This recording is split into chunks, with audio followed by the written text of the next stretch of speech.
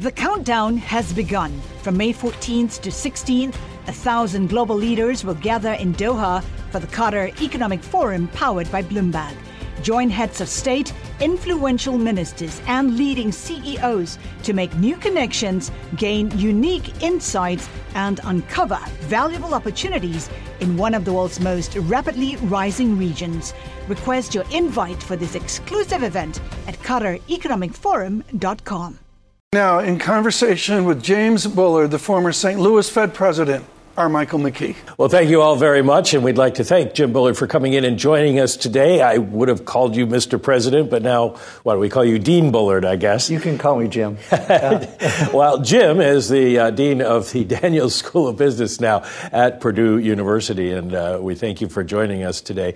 I want to start with the dot plot. I think we have a picture of the dot plot that we can put up. For those of you on radio, you can look up the dot plot on the Fed's website. But basically, in June, the last time we put out a forecast, there was one lonely dot way at the top saying 6.25%. You left. That dot's gone. How would you have voted if you were there yesterday? I thought this was a pretty good decision on the part of the Fed here. The higher for longer message, I think, is consistent with the rhetoric we've been hearing from the committee. Earlier this year, there was widespread prediction that there would be a recession in the second half of 2023. That recession isn't materializing. So to the extent you thought that a recession would produce extra downward pressure on inflation, that had to be taken back out. So you ended up with a higher for longer message here. I think that makes a lot of sense. So we don't need higher rates at this point? Well, the committee left the additional rate hike this year in the dot plot. I think that may be a good thing to do as insurance to make sure that core inflation especially continues to come down at an appropriate pace so that the committee can get back to 2% inflation in a reasonable time frame. I think the risks are building that inflation could hang up at a higher level or even go higher based on the idea of a reacceleration in the U.S. economy. So you have to take account of that probability when you're making policy. I think the committee has done that here. Well, one of the interesting questions is about the forecast. John was just talking about it. You've got the Fed saying their growth forecast has doubled, their unemployment forecast has been cut significantly, and yet they're also predicting that PCE core inflation is going to go down. How does that work? Well, I think you will get disinflation with, that's the base case. The question is, how fast will that disinflation occur? If it's a very slow disinflation, you're going to want to keep policy rate higher in order to put more pressure on so you get back to 2% sooner. And there's a little bit of probability that inflation would just stall out completely at the current levels, which would be unacceptable. Core inflation has a handle, depending on how you measure it, in the 4 range is still double or more than double the Fed's target. So you've got a long ways to go here. And I think you want insurance on the side of making sure that you get back to 2% inflation. On the real side of the economy, things look pretty good. You've got some reacceleration in the third quarter here. It looks like we've talked about it before, and unemployment still with a 3 handle looking very good. Jay Powell wouldn't say the words, but it looks like the forecast is saying soft landing. Yeah, I think the prospects for a soft landing are very good, but you haven't landed until you get inflation back to 2%. So you're only partway through this process, but prospects are looking good. If that's the case, then the question becomes higher for longer. How much longer? The Fed took away 50 basis points of cuts from their forecast for next year. But how long do you think you need to lean against inflation to have an effect? Well, there'll be data dependent on that, but I think this idea that you'd have 5% policy rate or higher over the next 18 months or so, I think that's significant and shows you resolve on the part of Chair Powell and the rest of the committee to get inflation lower. So that's quite a while. I think once you get out beyond that, the end of 24, you get into 2025, nobody knows at this point. Well, that raises the question of lags and how long the lags might be if it takes 18 months to bring it down.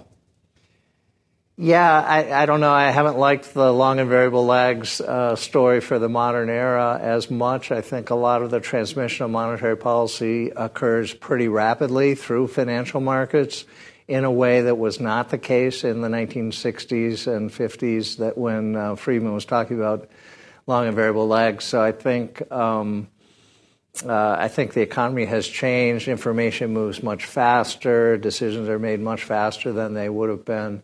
And the world's more forward-looking than they would have been in the 60s and 50s. So I think you should look for impact today, or more impact today than you would have in that earlier era. And so by keeping the policy rate high right now, I think you can get disinflation to happen now. It's not really so much 2 years from now. Well, what kind of economy will we have 2 years from now? We get the pandemic distortions in the economy out. Supply and demand maybe come back into better balance. But do we have a new economy? Do we have an old economy? Where do you think neutral is? Are we going back into a rate regime that is higher than we were used to in the 2000s? Yeah, I think, and we've talked about it before, but one of the historical examples that you want to look at here is the 1994 tightening cycle, which was not as big as this one, but set up the U.S. economy for a stellar second half of the 1990s, one of the best periods in U.S. macroeconomic history. So if you can get inflation to continue to come down here with a pretty strong economy, you could set the economy up for a productivity boom and a very strong period in the 2020s here. So hopefully that's what will happen. I think we're only partway through that process at this point. But if you really do get a soft landing, then you could look at a period of good growth, strong labor markets, high productivity growth. So I'm not saying that, that's definitely going to happen, but that's certainly one of the possibilities. What happens, we'll have only about one question left here, but what happens with the labor market going forward? Are we going to see ongoing wage pressures because there just aren't enough people to fill the jobs out there? Yeah, I think the labor supply is somewhat diminished from where it would have been pre-pandemic or earlier. I think you have older workers less willing to come back into the workforce, so they're kind of a marginal worker type, and they're not coming in as much. Their nest eggs are pretty robust here with high housing prices and relatively high equity prices. So I also think daycare has been kind of decimated by the pandemic, so this has changed arrangements for parents with young children, and so you just have a subdued labor supply compared to what you would have had pre-pandemic, and this is leading to continued tightness in the labor market. Well, we thank you for coming in. We're going to send you back now to Purdue to graduate some more engineers so we can fill those empty labor slots. Jim Bullard, thank you for joining us today. We'll send it back to you in London. Hey, Mike, can you just squeeze one extra question in? Can you ask Jim, if there's no value in the forecast, why are they still producing them after that performance from Chairman Powell yesterday? Can you ask him quickly, Mike? Sure. John is asking, if there's no value in the forecast, then why do they keep producing them? Well, it's what we do. I think, forecasts are useful, but only up to a point. There's a certain amount of ambient noise in the economy. You can't get away from that. But so you can't live with them and you can't live without them. I guess is the way you would say that. All right. Thank you very much, John. I hope that answers your question. Thanks, Mike. Just about. Mike, appreciate it, buddy. Fantastic work. Just one of the best, as always, and brilliant performance in the news conference from Mike McKee yesterday as well. Sitting down with the former St. Louis Fed President, Jim Bullard. The countdown has begun. From May 14th to 16th, 1,000 global leaders will gather in Doha for the Qatar Economic Forum powered by Bloomberg. Join heads of state, influential ministers, and leading CEOs to make new connections, gain unique insights, and uncover valuable opportunities in one of the world's most rapidly rising regions. Request your invite for this exclusive event at QatarEconomicForum.com.